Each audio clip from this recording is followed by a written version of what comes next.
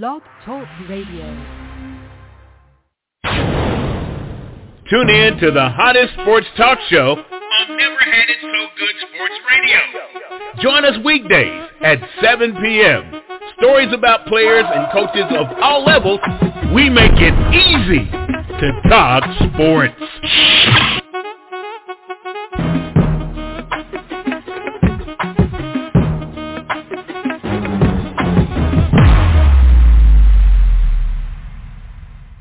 Welcome into Never Had It So Good Sports Talk Radio. We apologize.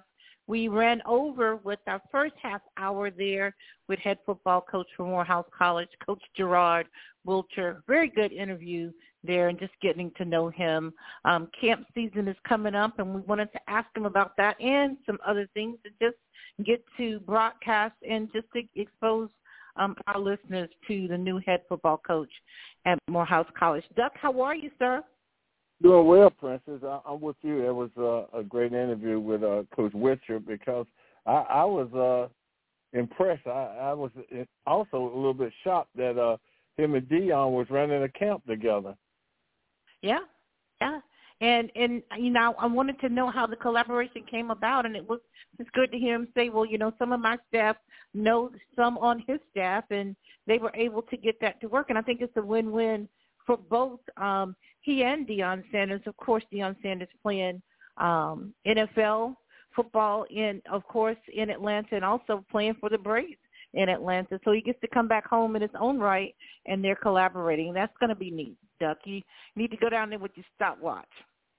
I'm telling you, Precious. Yeah.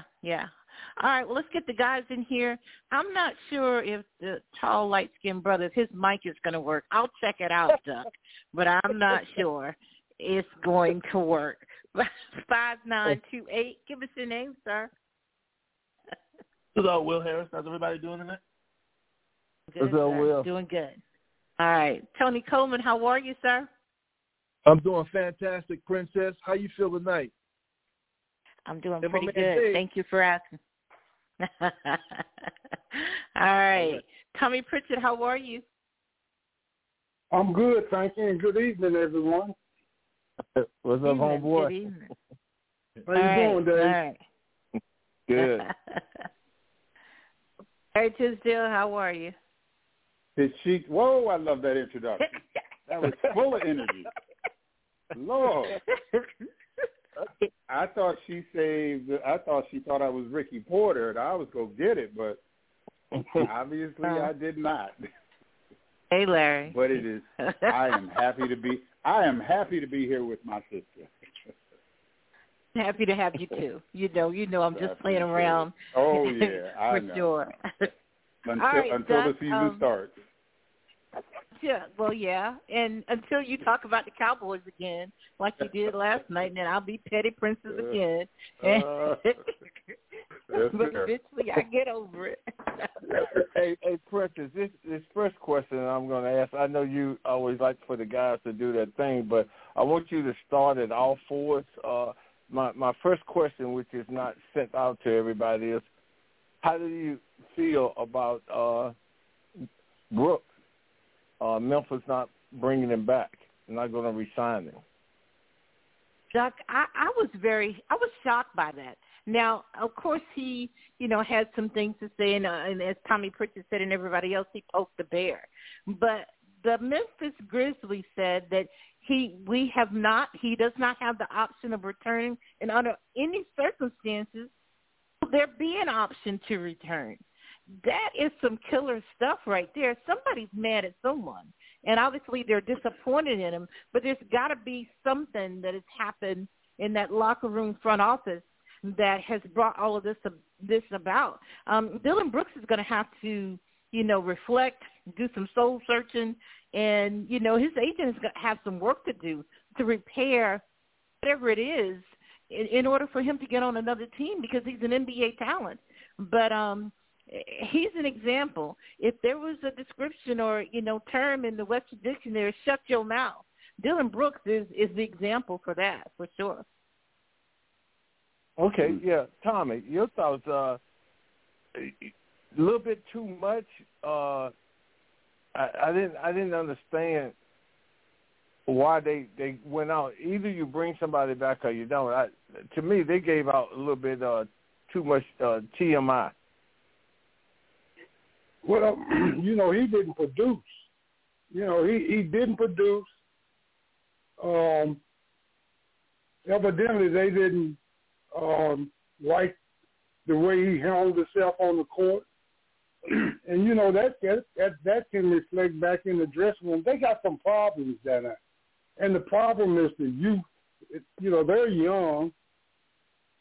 I guess he can just chalk this up as a learning experience. I guarantee you he will not do the things that he did.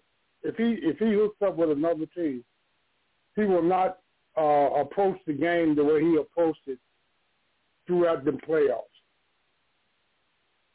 Okay. I agree with everything the Prince has said. Prince has said it all. Okay. Tony Coleman. Can I just interrupt here, too? Dylan Brooks had the most technicals in the NBA this year. He exceeded Draymond Green.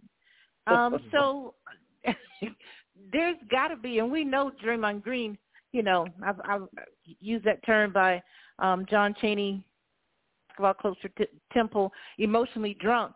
But Dylan Brooks, has got to, I don't know, really refine who he is in the NBA. But the most technicals in the NBA this year. Sorry about that, Tony Coleman. Oh, that's perfectly okay. And, for the most part, Princess has summed this thing up in every regard, in every angle. And just to add a little bit to that is that he brought a lot of this on himself. And it was a valuable lesson I believe he's learned. At least I hope he's learned his lesson.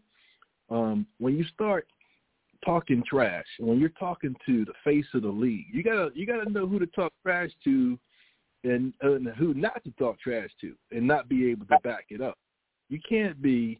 This guy's the face of the league, and your game didn't prove itself. And then the other thing is, he negated the media after they lost on like 2 occasions. I think he was fined, like $25,000, and those league officials, the commissioners, they're really big on that. They don't like when you don't speak to media.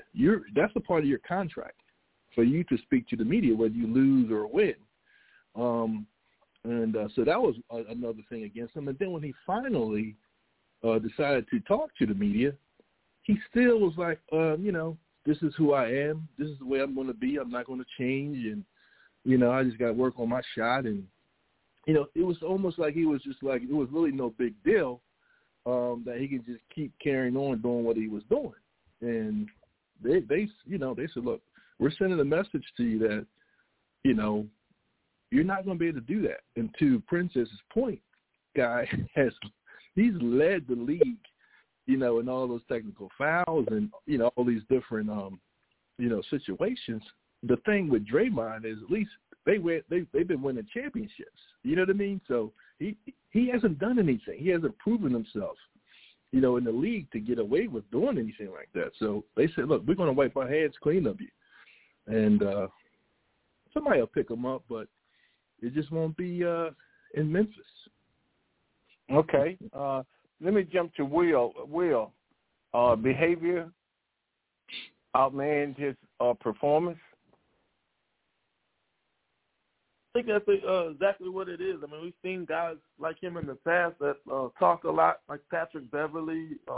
Rodman was kind of outgoing. Just throughout the years, we've seen guys like that are outgoing, talk a lot. But I think the difference with them is they actually do their jobs. They rebound well. I mean, Draymond is another good example. He rebounds well. He makes plays when he needs to. He's a good teammate. He doesn't hide from the media afterwards. He's not a distraction to the locker room. He gets his technicals, but, it's just a result of hard play and playing passionate. Dylan Brooks, I mean, he's shooting, 20% from the three-point line, not contributing much on defense as well, just getting manhandled throughout the series on that end of the ball, too. So the distraction he brings to the table just doesn't match his level of performance. But he's still a young player. I think he'll get another opportunity and hopefully learn from this. Okay, Larry, let's sum up this Dylan Brooks deal because I I think, he was talking and was hoping that he could perform like he was talking, but it didn't quite work out like that. And you heard Tony talk about the face of the NBA, who he was dealing with. So your thoughts? Listen, I want to take a different approach, and I agree with everything everybody said. But I think this even goes much deeper than that. We're talking about him leading the league. He was tied with Draymond this year. But if you go back to last year, this is relatively new for him. He was down around 20th, and there was some Tatum and Chris Paul, Devin Booker. There were a lot of players that have good images that had more technicals than him. I think this is all tied into the suspension of Morant and what's happening in that locker room. And I know we've talked about this before. There is something in that locker room that's somewhat thuggish. And again, I'm not sure that Ja was that type of a player prior to this season, and it really took off. It cost, Ja some time off, and I'm certain that after he opened his mouth, to poke the bear, that was probably the final straw, and then not being able to back it up. And I think I mentioned this before. I watched his face at that last game, and it was fear. I was certain that he couldn't hit a shot. So he posted a check that his behind could not cash. It cost the locker room. They have that tough street ball mentality, and Ja is not that type of player. In the league, we already know this, the league does not allow that. So I think there was going to be some separation. I'm not sure if he didn't poke the bear and Ja gets suspended. I think he could probably still have these technicals and everything would have been okay. I just think this goes much deeper, and the NBA is protecting their image. And that's what Ja, and he needed to be separated. I think he'll land somewhere. I think he's a decent talent. He could land somewhere, but he will come back and have to reinvent himself. Okay. I want to stay right with you, Larry, because I want to talk about this Phoenix and Denver matchup. And at home, Denver, it's just, they look like a different beast. So, yeah, what are you thinking? Man, they got some ballers. They can play. And again, I think Princess mentioned this. Anywhere Durant goes, I'm not a fan of. We're of a different age, and the way teams are constructed doesn't always, necessarily, me. But to watch that team just be so efficient, and I understand Chris Paul gets hurt, but Durant needs to be able to take over a game, and we've not seen that from him. If you're going to be the savior, you need to be able to do what some of the others have done. James Harden. I think Tim's on the phone, and I'm not a fan. I'm a Philly fan, but to see James Harden do what he did without Embiid was impressive. I thought that Durant should have the ability, skills-wise, to take over a game, and I've always questioned, and many have, that he does not drive the bus. And it is evident that Chris is older, Chris Paul is a little older, and probably hoping to defer to him to be able to take over so that he could, fill in a role similar to what LeBron does sometimes, where LeBron facilitates. So it is not a surprise to me. It's unfortunate, but I think their time is come and gone at Phoenix because, Chris Paul might be injured with his groin. I'm not sure to what degree, but not a huge fan, but this is expected. He does not drive the bus. Tony Coleman, Phoenix and Denver. A very good matchup.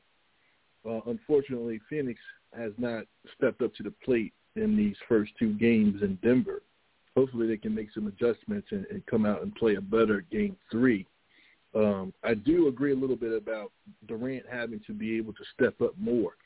One thing about the playoffs in the NBA, there's a certain physicality that has to happen in order for you to win ball games when you start matching up against superior elite talent, like the matchups that we're watching now in this second round. Denver, they've been stellar all year. Smooth, they know each other. They play well through the Joker, and they've been very, very consistent. And then they're playing at home. Also, they had an opportunity to watch the first-round series where, Milwaukee Bucks and some of the other teams that were higher seeds, just not coming out ready to go. Look, they had a conversation, I'm sure, say, look, man, we can't come out here and not be ready to go. We got to be mentally ready, and I think that's what they've done. One thing you got to remember also is, you lose Chris Paul middle of the third quarter, second half. That's a huge loss. He's the floor general. And another thing that I don't think a lot of people realize, too, is that Chris Paul is also like 38 years old, just like LeBron, and still out there doing it. And he is a floor general. He's a heck of a leader. The thing that Durant doesn't bring is the physicality part. You have to be able to be a lot more physical. When the games start getting really rough, they can get to him. But he can score the ball like no one else. But when those games become physical like that, you got to be able to match the physicality. Officiating is a big part of it as well. Okay. So let me jump to Tommy, because Charles Barkley say Durant he's not a bus driver. He rides the bus. He's done been on a lot of buses, and he do ride the buses.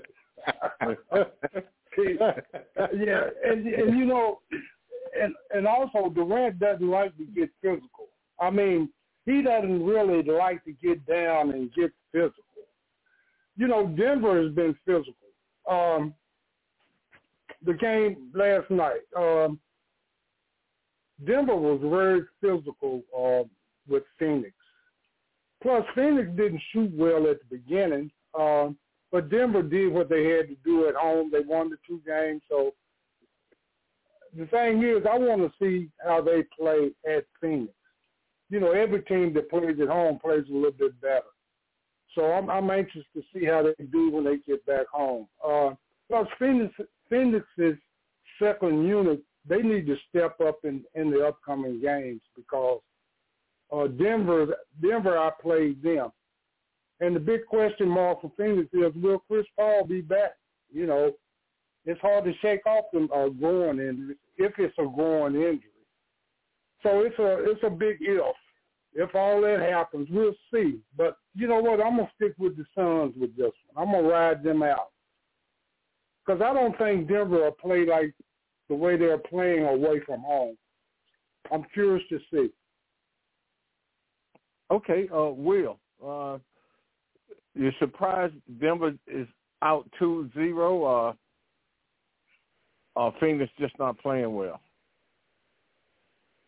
I'm a little bit surprised. I do think Denver's been the best team in the NBA all season. So, they're finally starting to get that same level of performance in the playoffs. Jokic was 39-16-5 last night. He's been dominant this series so far. If they can get more out of Jamal Murray and these other supporting cast, they might be able to close this in 5 or 6 games. I think the Suns, Chris Paul, I don't know if he's getting up in there in age or what, but he just can't seem to stay healthy and keep playing this late in the season. I thought Durant, they need a lot more from him if they're going to get this series back to Phoenix 2-2. You can't have him going 2 for 12 from 3 and not being able to perform down the stretch the way he was. But so far, Denver just clearly looks like the better team, and I think they're probably on a good track to close this in 5 or 6 games. Okay, I want to stay with you because tonight is, as they're saying, LeBron versus Curry.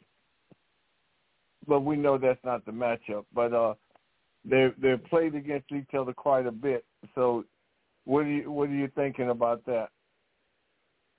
Yeah, it's good to see. Anytime those two go, their teams go head-to-head in a playoff environment like this, it's always produced a lot of entertainment. I think this year, Golden State, came back from a big Game 7 win, coming down from 0-2. I thought that was impressive. Curry put up 50 points, put the team, willed his team to that win. So, he's playing at a high level right now. Lakers had a first-round upset against Memphis as well. So, I mean, we get this matchup that we probably didn't expect to see in the second round. I think I'm going to lean towards Golden State. I just think they got a more complete team, defending champions. I think they'll probably win this one in 7. But I think we'll get another entertaining classic series. Okay, Larry. LeBron, wow. Steph Curry. Oh my goodness. What a matchup of minds. You know, the maturity from both of those superstars. When you play them, you know, one of them is going to beat you, you know, mentally. You know, they're so evenly matched. I think it's the supporting cast. And I know Steph took over that last game, but his supporting cast was, you know, a little off. They're going to probably, you know, have to step up a little. Klay Thompson probably needs to score a little more. And it probably, and I'm not even sure that they were off. I think maybe Steph just took over that game. But if you're a Laker fan, you know what you're going to get out of LeBron.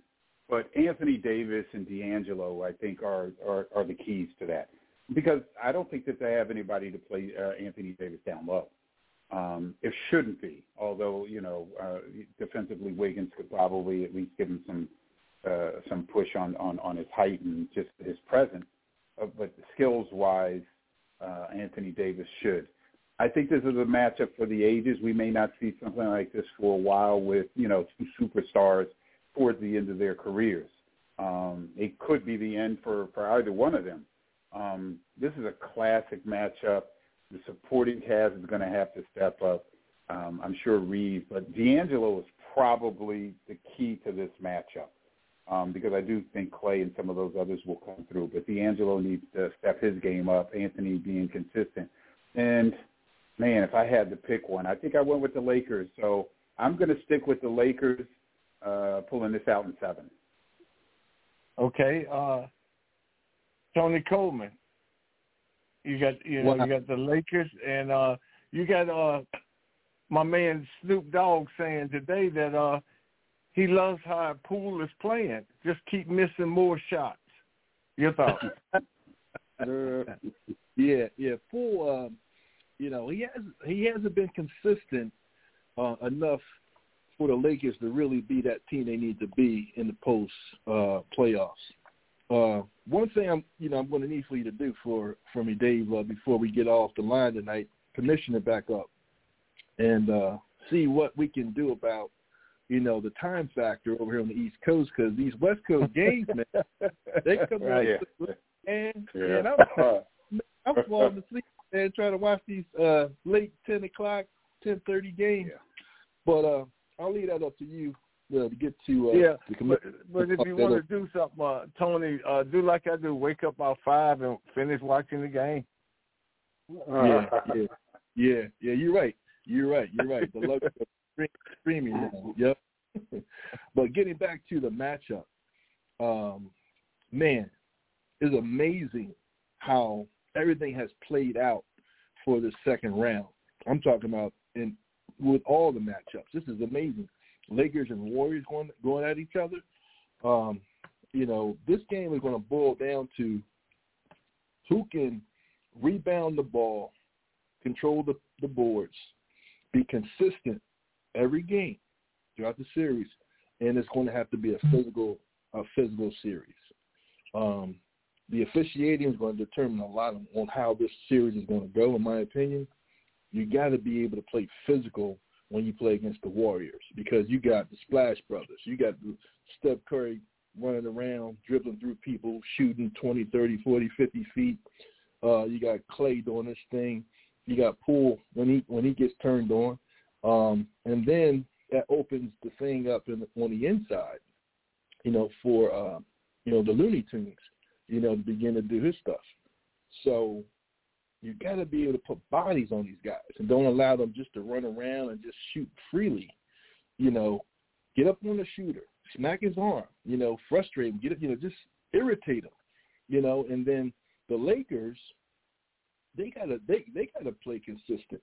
I mean, the guys that's coming off the bench, the reserve guys, Hachimura, Beasley, Russell, Reeves, those guys got to play big. Schroeder, he's got a big assignment because he's got to guard Steph more than likely. Vanderbilt, he's going to have to, help control the boards and give Looney some help in there. You can't give the Splash Brothers second opportunity shots. They're going to try to speed the pace up and just, play transitional ball and just, splash it as much as they possibly can, but you can't give them second opportunities.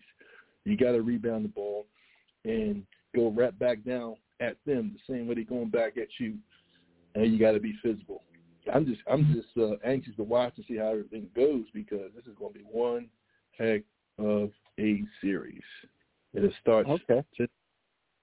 Yeah. Go ahead, finish your thought on that. I was just going to say, even for the Warriors, their bench, Poole's got to play well.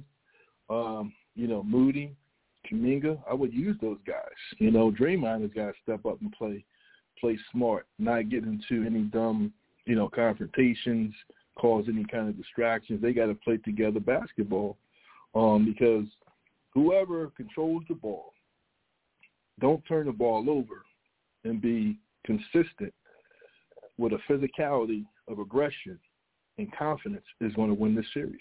It's going to go 6-7 games. 6-7 games. Okay. All right. Tommy, I want to jump to you because you heard what Tony was saying, but we saw Vanderbilt guarding the guards in the last series when they played Memphis. Is that a good move for the Lakers? That's probably the only moves that Lakers can make. You know what? I figured that Vanderbilt will start off on Curry. They're going to have a matchup problem.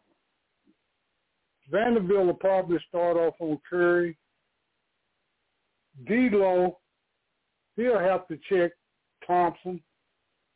And Wiggins will have to be on LeBron. That D'Lo-Thompson matchup, I don't know about that one. The Lakers doesn't play good defense. They're not a good defensive team. But the question is Anthony Davis. He should take over this series, man. The Warriors doesn't have anybody to stop him. Looney can't stop Anthony Davis, but we don't know which Anthony Davis is going to show up tonight. I'm hoping, I'm just hoping that he show up and it should be a 30-point game for him tonight. But we'll see. But this is going to be a series of matchups. And I don't know who the Lakers have to slow down the Warriors. Those guards, man. Those guards can shoot. And they don't need much space to put it in. So it's going to be a matchup problem. I hate to say this, but I think the Warriors will beat them. And I don't know how long the series will go, but I think the Warriors will come out on top. Okay. I want to stay right with you, Tommy, because Jimmy Buckets is injured. So what's going on with the Knicks and the Heat? Well, if he's injured, then the Knicks will be able to tie it up because I don't think that the Heat can win without Butler. I don't know I think they're saying Randall might be a game-time decision, even though the Knicks are favored this next game. I think maybe about 4 points or so. I predict the Heat to win this series, too. But the Knicks, they're surprised. They surprised me. They're having a good time, man. The fans are enjoying it in New York again. So everybody's having fun. But I picked the Heat to take this series. Okay. Larry, we're watching the Heat and the Knicks warm up, and I see Randall out there working on a little bit of his footwork and taking a few jumpers. Your thoughts on the game tonight? And he's supposed to be playing. Yeah. I thought this was a 7-game series. I still think it is. Jalen Brunson played horrible, and he's their floor leader. and he dictates the pace, and they play at a different kind of pace. Mitchell Robinson, guards the rim, really well. Hart fills in. I just think that Brunson needs to dictate the pace of this game, get everybody involved and play. I'm not sure what Buckets is going to look like, but I'm certain that he'll be out there playing. And anytime he's out there on the floor, you have an opportunity. I picked this game. I like the Knicks coming back in this game. I think they'll play well at home, and they'll come back and win this game. I think this goes 7. And in 7, in the beginning, I may have picked Miami, but I think, Jalen and that crowd back in New York that hasn't seen a team like this, in almost a decade, will rally around them, and Randall will be healthy, and that they will win this series. So I'm predicting them to have a bounce-back game tonight and win. Okay. I'm coming to you, Will, because the Knicks have been going 10, 11 deep.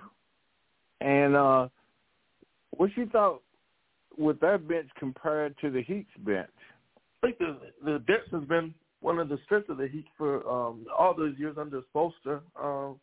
They're a little thin now with Harrow out, obviously, and then Jimmy Butler will probably miss tonight's game, so they're going to be even more thinner with depth. So I think that's an advantage the Knicks probably have tonight. We'll see how effective Randall is and if Brunson can bounce back. I think tonight overall is just a must-win for the Knicks, but they can't afford to go down 0-2 back to Miami, where it's a very difficult place to win, especially with Jimmy Butler out. The Heat. They've been to a finals with this core. They went to the Eastern Conference Finals last year, so it's an experienced team. Lowry's playing well. They've got a lot of veteran leadership. This will be a good series. I think it'll probably go 6 or 7, but I'm just leaning towards the Heat because of that experience they have.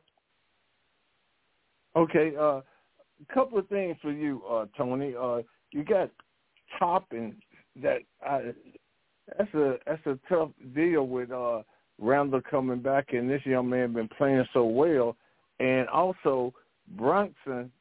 As you know, Kenny Smith and Charles and Shaq and Ernie, they showed how they almost dropped in the zone, almost had 5 people in the paint, so Brunson couldn't penetrate anymore.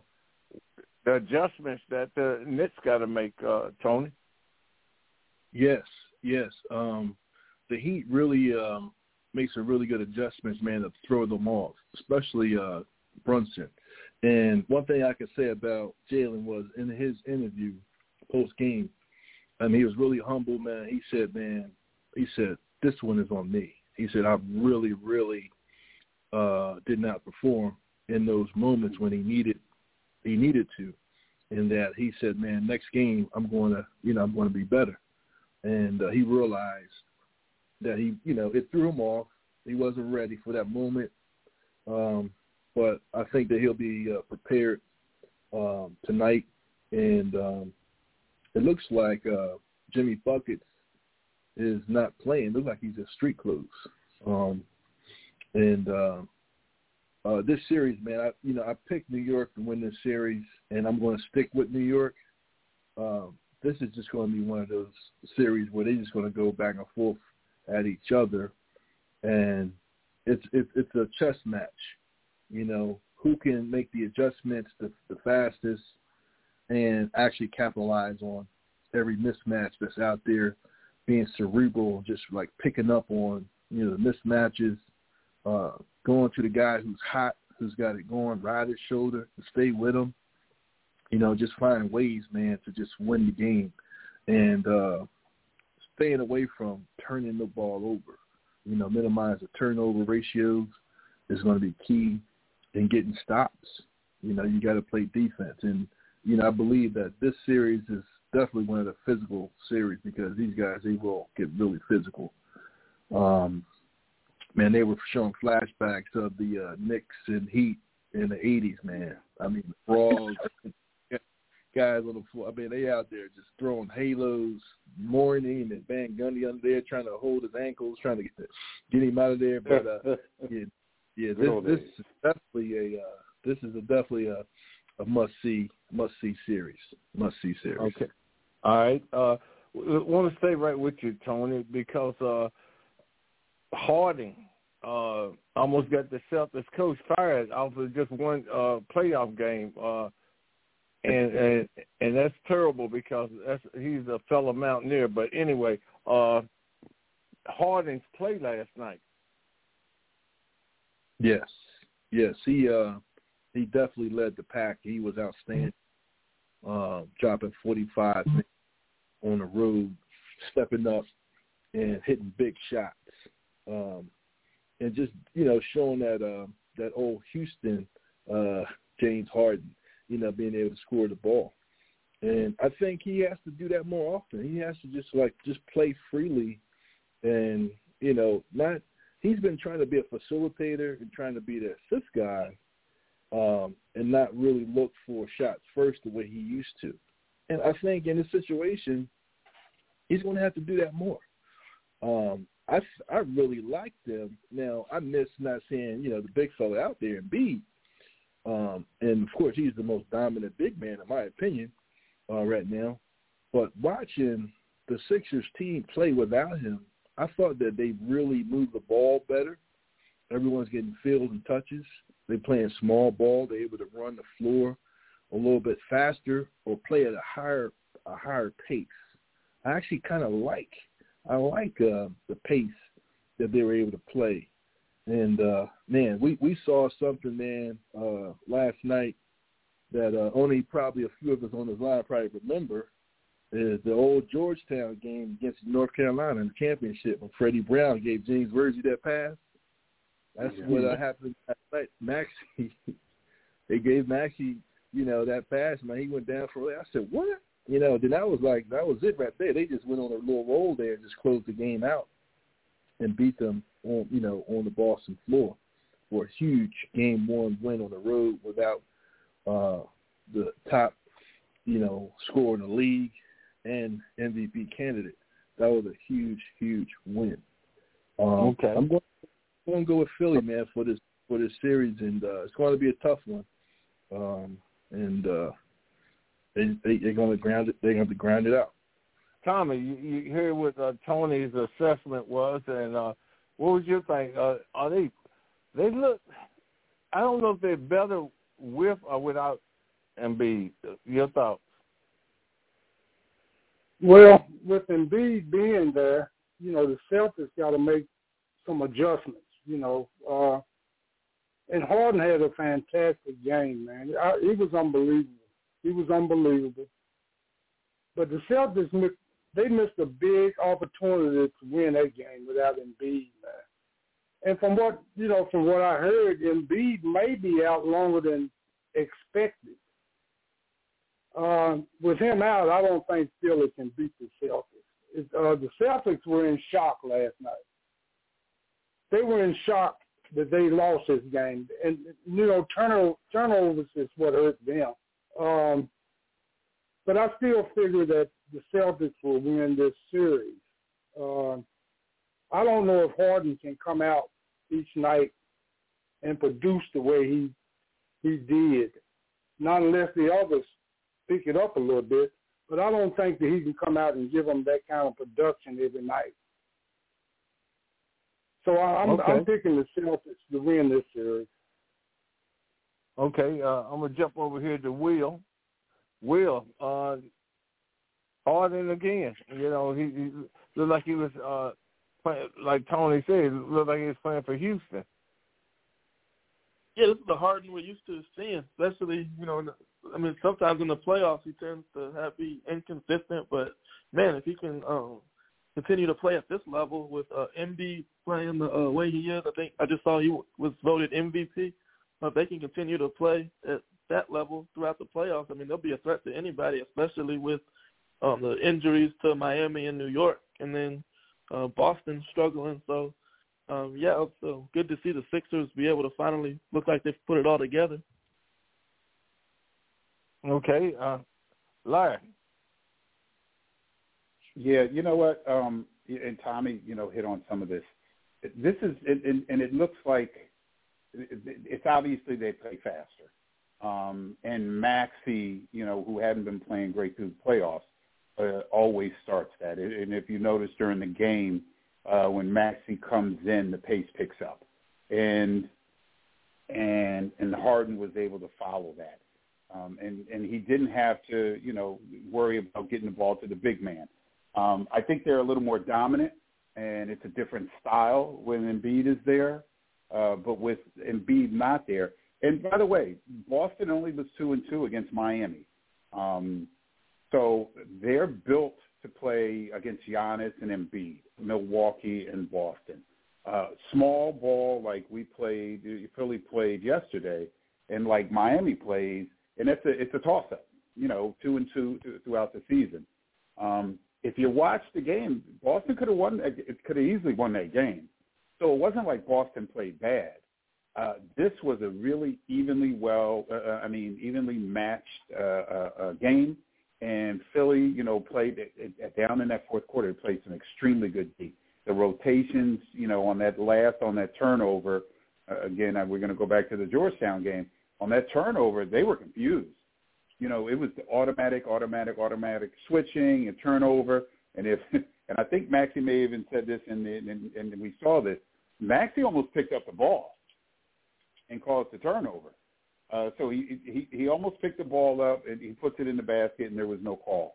So this was a 1 or 2 possession game. Again, I go back to a 50-50. I'll take my chances with the big man there. And hopefully this is the impetus. This game's kind of the impetus to let Harden know. And I know we talked about this earlier, in the season. That's the Harden you need. I don't need the Harden to look for, to get those open baskets and assists. I know his numbers are pretty decent this year, but Harden would not take big shots. Last night was the best game that he's had since he's been a Sixer, where he was just sitting there and he was able to take a big shot, and it went back to his Houston days. So this will be evenly matched. I have the Sixers probably in 7, maybe even 6 after this, depending on if this may actually give Embiid another game out, because I thought it was 50-50 if he comes back. So it's 7-game series. I still got Philly winning it. Small ball, and I think that really helps the Philadelphia bench. Their bench seems to be a little stronger than the Celtics right now. So I think that's what will pull it out, along with Harden starting to look at the basket a little more. Okay, I'm going to stay with you. I'm going to stay right with you. Hey, Dave, can I just say one quick thing? They just made the announcement. Joel Embiid wins the MVP. They just made the announcement. Yeah, they had showed that. Yeah, okay, appreciate it, Tony. Yeah. All right, I want to stay with Larry, because I want to know why Dwight Howard, DeMarcus Cousins, Carmelo Anthony, why weren't they picked up by somebody? Oh, goodness gracious.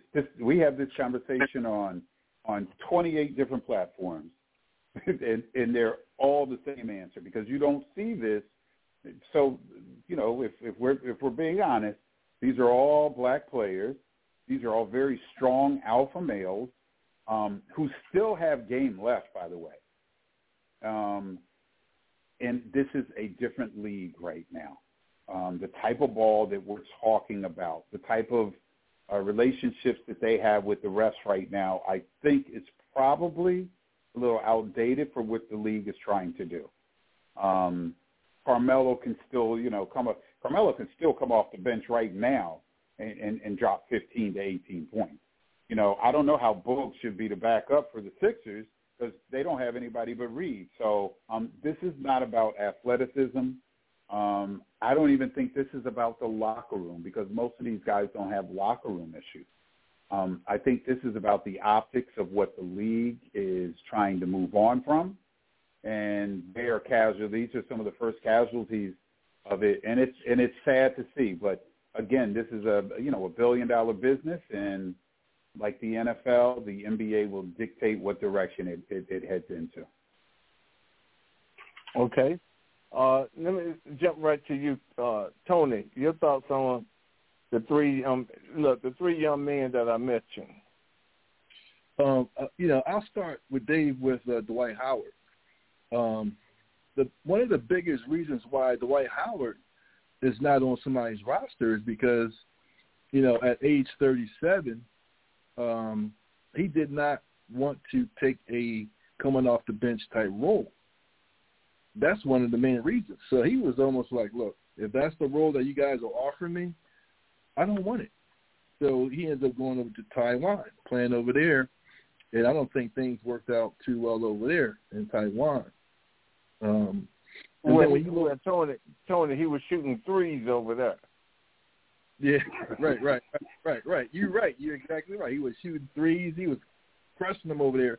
I think they had some kind of big brawl at one of the games. I mean, everybody in the arena was fighting, man. It was crazy. So I think that's maybe one of the reasons. I don't know if he's still over there or he got out of there or not, but I know there was a big fight over there while he was in Taiwan at one of the games.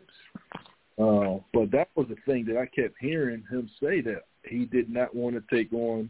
He didn't want to be on no bench, you know, coming off, being the guy coming in the reserve, you know, a couple of minutes in the game or whatever. He wanted to be like an integral part. He could probably start or be a six man or get like, you know, he wanted to get significant minutes on a team, and no one was willing to offer him that kind of role. So he did not. He turned them down, and then, you know, with DeMarcus Cousins, you know, he kept getting injured. You know, every time you turned around, Boogie was getting hurt, having major surgeries.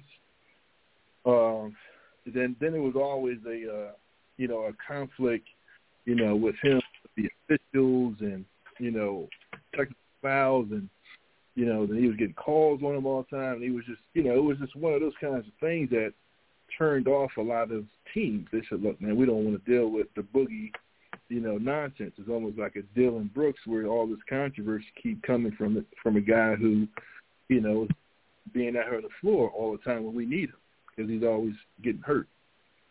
And then with Carmelo, I don't know. I guess it's maybe a blessing in disguise for Carmelo, because, you know, him not getting picked up, you know, by a team, he had a chance all this year to just spend time with his son.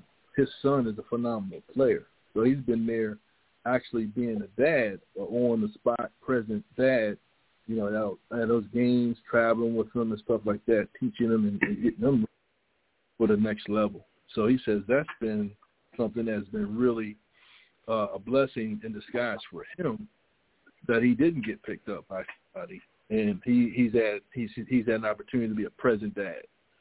So okay, yeah. Mm-hmm. All right, Tommy, your thoughts on those three? You know, to me, two of these guys that's mentioned may be Hall of Famers in the future. Yeah. I'll say two of them. Hey, one of them I don't think will be, but I think two of them will be. But you know what? Some of the high personnel feel that it's personal why these guys are not playing in the NBA right now. Some feel that they don't have the skill set to play in today's game. You know what? I feel that these teams rather would gamble on the younger players and develop the players they have rather than to go back and get these guys. You know, Carmelo, to me, doesn't play any defense. I don't know why they're not picked to play in today's game, but a lot of people feel that, you know, they just don't fit in with today's game. Okay, yeah. All right, Will, what's your thoughts? I think it's a couple factors here. One, I just think teams like to go younger and build through the draft. I think guys like Carmelo in particular, you know, they're ball dominant. You know, he's known for his offensive game. So, you know, he needs the ball in his hands. He's a scorer. He's one of the best scorers we've seen in a long time. So I think that's part of that problem. Dwight Howard, I just think we're seeing the need for everyone wants to stretch big now that can pull out and shoot threes. So I mean, I guess that part of his game never evolved. I just think teams just don't have a need for what he brings to the table anymore. DeMarcus Cousins, after that injury, it just feel like he never really got back to where he was. It looks like, I remember there was one time where he turned down a contract with, I think it was the Pelicans, and then ended up getting hurt, and then he just never was able to get back to his all-star form. I thought he would have a much longer career than he did, but he's probably just another guy that's suffering from other teams wanting to go younger and build through the draft. Okay, stay with you, Will. Everybody's got 30 seconds on this, and you don't have to expound on it, but who is the best center who has played in the NBA, past or present? I guess I got to go with, I wasn't alive to see him play, but I'll go with Wilt Chamberlain just based off the numbers he was able to put up during his era and as dominant as he was able to be. Okay. Tony Coleman. I would be real quick. I thought we had answered this question before, but I know I had Bill Russell and who was my third guy? It was Kareem. I said, I couldn't give one over the other because of different reasons and categories of their just awesomeness, man, of being just men as well as super athletes. I still have those three as my top of all time. One, A, B, and C. Go ahead.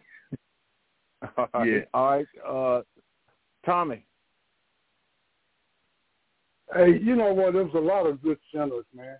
I remember seeing Chamberlain playing against Nate Thurmond. I used to like to watch them play because it was so physical. Those guys were very strong, man. You got Kareem, Bill Russell, and Shaquille. Those are my four with Chamberlain. But to me, the best center that ever played the game is Wilt Chamberlain. Okay. All right, Larry, take us home with this, Larry. What you got for us? Yeah, listen, I don't believe that this guy gets enough credit for being as bright as he was. And it was because of his stance on a lot of things. But, Wilt Chamberlain was one of the brightest, smartest, most athletic centers that we had, and ushered in, he was playing with Mike, and he ushered in the new the new generation of what athletes would look like. He was the most dominant, and I know they said, depending on, who he was playing against, but he was still playing against four at a time, and changing rules on his behalf. So I've got him changing the game. I loved his mindset, again, as bright as there was. And I love the fact, that behind scenes, like, Ali and Frazier were friends, that he and Russell were friends. So I was happy to see that. So I got Wilt Chamberlain as the best of all time. All right, Princess. Take us out, Princess. Will Harris, Tony Coleman, Tommy Pritchard, and even Larry Tisdale. Thank you for being on tonight. Appreciate you all. Duck Riley, will I see you the rest of the week, Thursday? No, we're finished till next week. I'm giving you a break, Princess. You need a break. All right, Duck, I'm going to miss you. Gentlemen, have a great week. Be good, family. Right, I'm going to get out of the way here for Sports Talk Atlanta with Travis McGee and Jamel Johnson. Take care, guys. Give me the robot, Duck. Give me the robot.